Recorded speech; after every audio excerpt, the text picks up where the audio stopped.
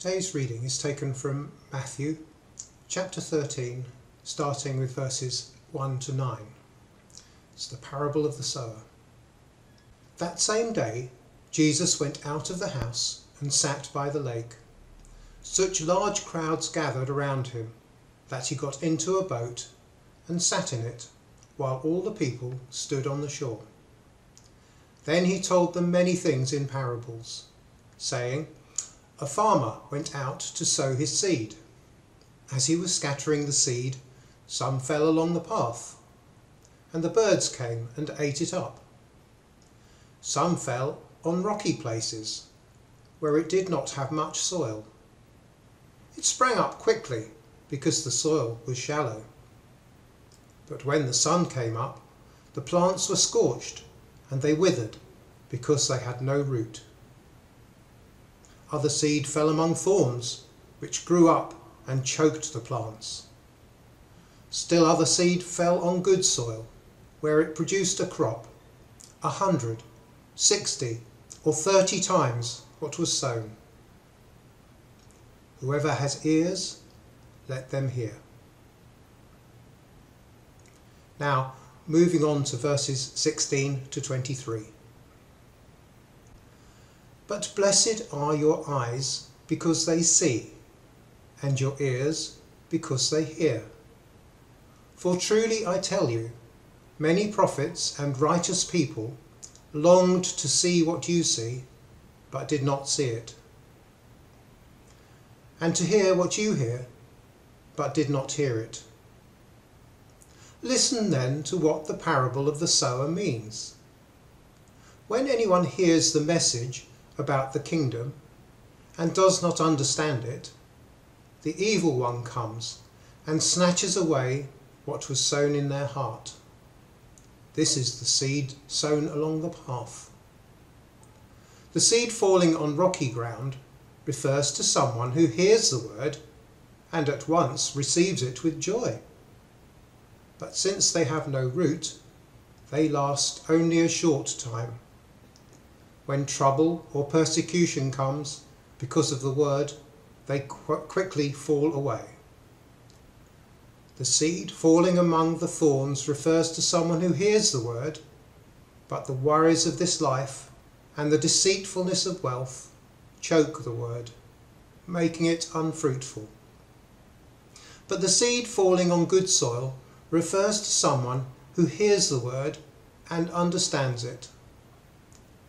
This is the one who produces a crop, yielding 100, 60, or 30 times what was sown."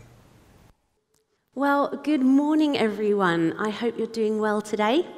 I hope that you know that you are loved. It is a privilege to stand and look at all of your beautiful faces this morning. And I can't see the ones online, but I have no doubt that they are beautiful. And it's great to be able to dig into our new Faith Revealed series, looking at the theme of Don't Miss Out. Now, I am the youngest of 4 sisters, and my sisters are 4, 10, and 12 years older than me. And as a child and a teenager, I was desperate to be grown up. And I always hankered after the next thing, and I wanted to be just like my sisters. I'm going to have to hold my papers because they're bent wrong and they won't stand on the stand. So rather than stress about that, I'm just going to hold them, if that's okay. So I would always feel like I was missing out on something. When I'd be going to bed, they'd be going out for the evening, and it was so frustrating. When I was 8 years old, my sister, who was 10 years older than me, had her 18th birthday party in a village hall. Now, this was the 80s, so helium balloons were not really a big thing.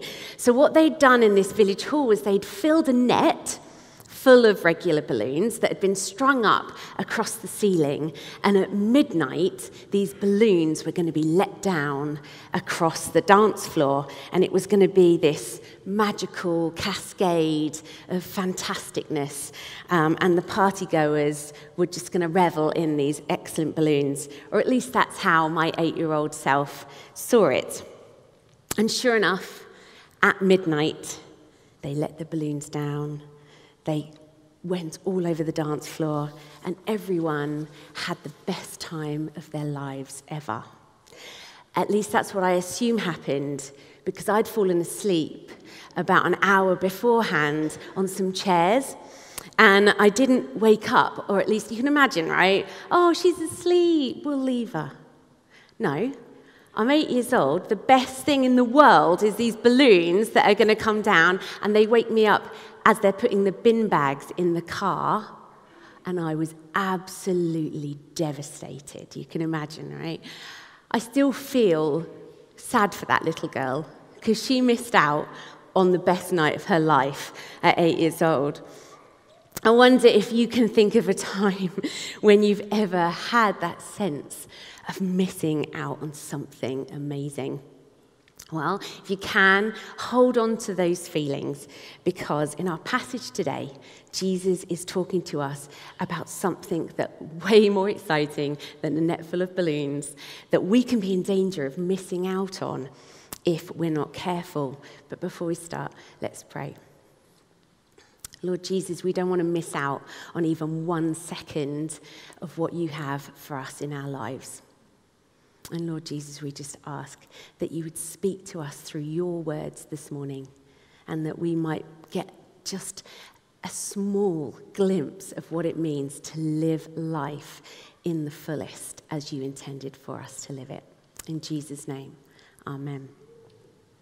Now, Jesus spoke in parables a lot, as you know, and I suspect that the language of Scripture would have been a little bit inaccessible for your everyday people on the shores of Galilee where he was preaching. And so he had this amazing skill of turning ordinary and recognizable stories about everyday life into spiritual teaching, such as using planting and harvesting. Now, it's generally understood that this parable of the sower was Jesus' first parable that he was speaking to everyday people about, and it kind of sets the framework for understanding the other parables and for all of his general teaching. But what does this parable suggest that we are at the risk of missing out on? So Jesus describes a farmer sowing seeds and explains that this is a metaphor for his teaching about the secrets of the kingdom. So specifically here, he means his words. So they're the ones that he shared in person, face to face, and the ones that we read quite often in red in our Bibles. You might have one of those Bibles where Jesus' words is highlighted in red. How privileged are we to be able to read Jesus' words in this way? So the seeds in this parable are Jesus' words and teachings about the secrets of the kingdom. So when we read the parables, we can see that these secrets of the kingdom are talking about what God is like, what heaven is like, what eternity will be like, what judgment will be like. Important, fundamental and life-changing things that I think probably we all wonder about at some point in our lives. These things can feel mysterious and a bit like secrets, but actually Jesus is saying, listen closely, because I have got the answers to share with you.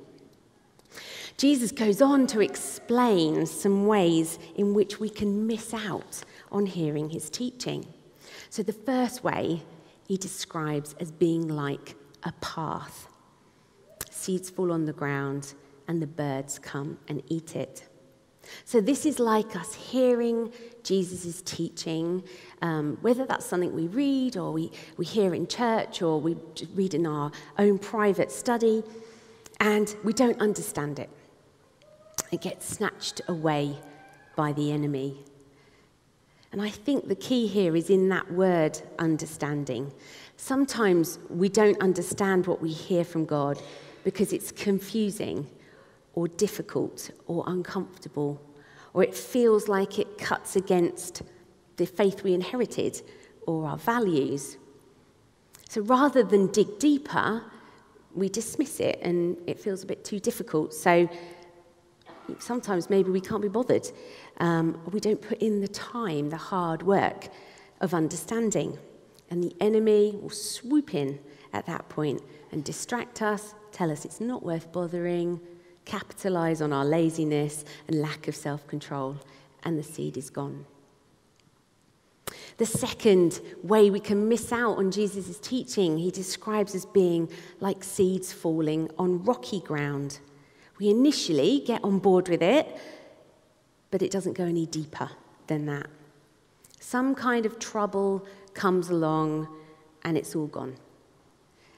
I think this is probably about our frailty as humans, how we can be so easily derailed by our circumstances. I can definitely relate to that many, many times in my life. Things are going good, something comes up, all my good intentions around studying, praying, reading the Bible go out the window. Our steadfastness is not certain. And the question is, how can we superglue ourselves to what we know about God and make those roots and give them the opportunity to go down deeper? The third way that Jesus says that we're at risk of missing out on his teachings is described like being thorns. So it's like we hear and understand Jesus' teaching, but we become overwhelmed by thorns. And in this parable, Jesus describes those thorns in two different ways. One, as the worries and stress of life. Now, that's not to take anything away from genuine worries and stress. They can be overwhelming. But when they start to take us over and they get a higher place in our time spent thinking and our time spent doing and responding, then they start to dominate and we start to lose that sense of what God is saying and doing. And the second type of thorns is the pull of worldly things. And I think probably in some respects these are the most insidious because they are the things that society tells us are okay to focus on. And that can be like those things that we make idols in our lives, and maybe that's money or success, or it could be just pleasure and hedonism. Jesus says that these things will choke the life out of the work of God in our lives. Because without oxygen, there can be no life. And once these kinds of thorns get a grip on the work of God in our lives, it gets squeezed out. In John 10, verse 10, Jesus says, "The thief," meaning the enemy, "comes only to steal and kill and destroy. But I have come that they," and that means us too, "may have life and have it to the full." So how do we make sure that we don't miss out on what Jesus wants to say to us in our lives and in receiving that life in all its fullness? Jesus goes on to describe the good soil, and that represents the person who hears his teaching, understand it, and then it multiplies in their life, and they go on to produce a crop. And Jesus describes it as yielding 100, 60, or 30 times what was sown. That certainly sounds like something I want for my life, and I'm sure it does for you too. Now, if you've ever grown anything successfully, then you know that for soil to be good, it must be dug over, fertilized, and watered to be a place of good growth. Now, I expect looking around the room that at times all of us, or at least most of us, have been good soil. We can point to times in our memories where we think, I really heard God speaking there. I was in a good place spiritually. I took on board those teachings. They materially changed the way I live my life. And I can definitely think back to those times in my own life. But just as the soil has to be continually tended to season by season, we need to put in the time to prepare ourselves season by season. And this is what Jesus describes repeatedly in the Bible as having ears to hear. Being a Christian in itself doesn't equal good soil, just in the same way that owning a garden doesn't mean a beautiful garden. So how do we prepare ourselves to be teachable and humble servants of Jesus who are ready to listen and can understand his words? Well, church is a great place to start. We can come together, we can learn, we can share experiences with one another. The book of Hebrews talks about how meeting together in church stirs us up to do good works and helps us not to sin. But if we only eat a healthy meal once a month, or once a fortnight, or even once a week, or twice a week, it doesn't in itself equal a healthy life. So our church attendance doesn't in itself substitute our day-to-day practices. So I want to offer you 3 things that we can do to make our hearts and minds as receptive to Jesus' teachings as possible. And that is to dig, to feed, and to water. So firstly, to dig.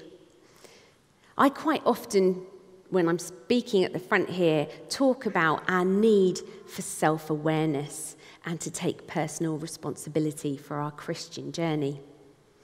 I believe that getting to know ourselves well, and that's the good, the bad, and the ugly, is probably the single biggest thing that we can actively do to help in our relationship with God. Knowing how we are sometimes resistant to God is so important.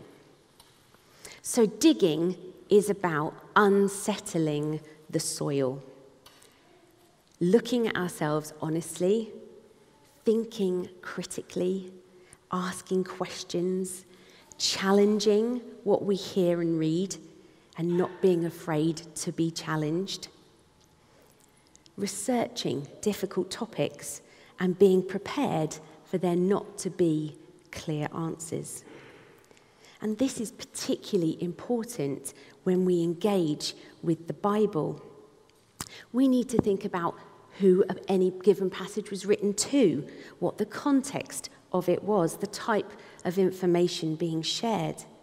Let's not be spiritually passive and happy to let other people do the hard work and tell us what to think.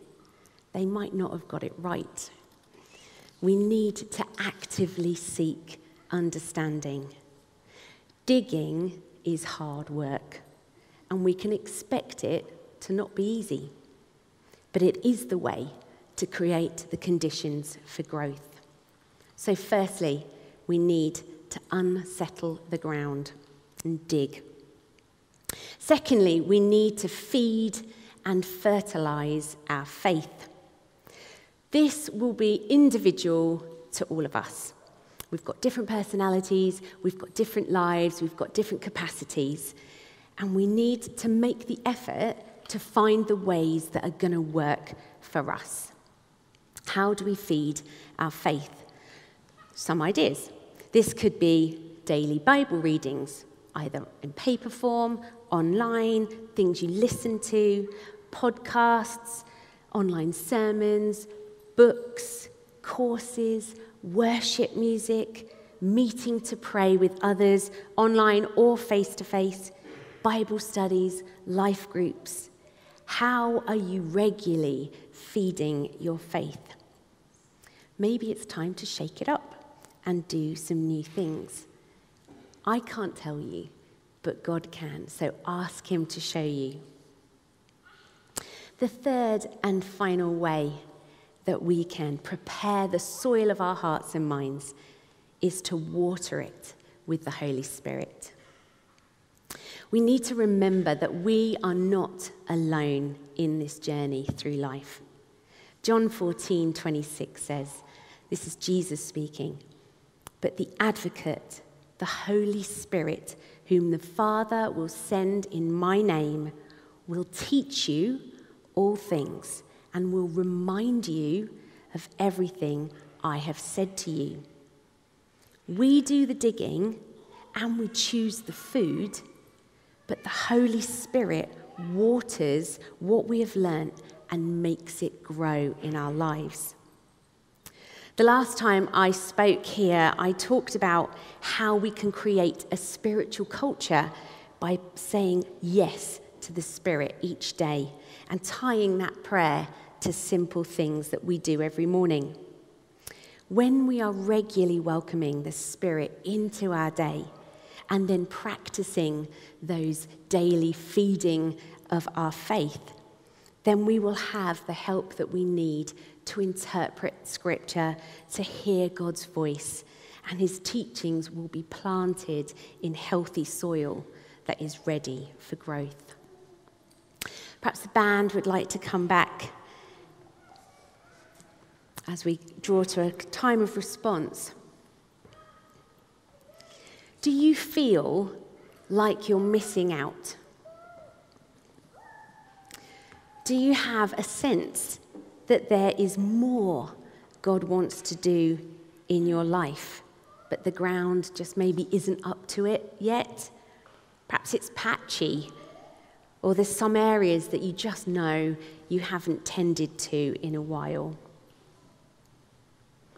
As we respond, why don't you just take a minute to think honestly about what you could be missing out on, what might be making you miss out. Perhaps you're easily distracted, or you're listening to the whispers of the enemy who's trying to steal away what God is doing. Maybe circumstances keep derailing you, and it feels like the waves just keep hitting. Or fears and worries are choking the life from your faith. Perhaps there are sins or addictions that have got a grip on you, and it feels like they're strangling your faith. Just acknowledge that to God now, honestly, in the quietness of your own heart and mind. Just ask humbly for his forgiveness and help. Maybe you really want to work on the quality of the soil of your heart and mind. There might be digging, feeding, or watering to do. Well, what's fabulous is that the Bible says that God's mercies are new every morning. So we can just start right now. We can ask the Holy Spirit for help and then just say thank you in faith that you've received it. If anyone would like prayer for any of these things or anything else, then I'm here, Gillian's here, Alan's here. Please come and find us afterwards. But let's just pray to close.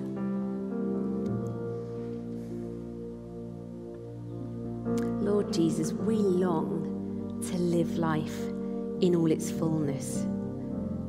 And we long to see that abundance in our families, our workplaces, and our communities.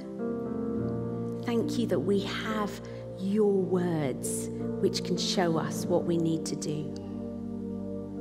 Thank you for your Holy Spirit. Thank you that we're not doing it on our own, and that when we turn to you, we have the same power that raised Jesus from the dead living in us. Holy Spirit, please help us. Water the things that God has been saying to us this morning and make them grow. In the name of Jesus. Amen.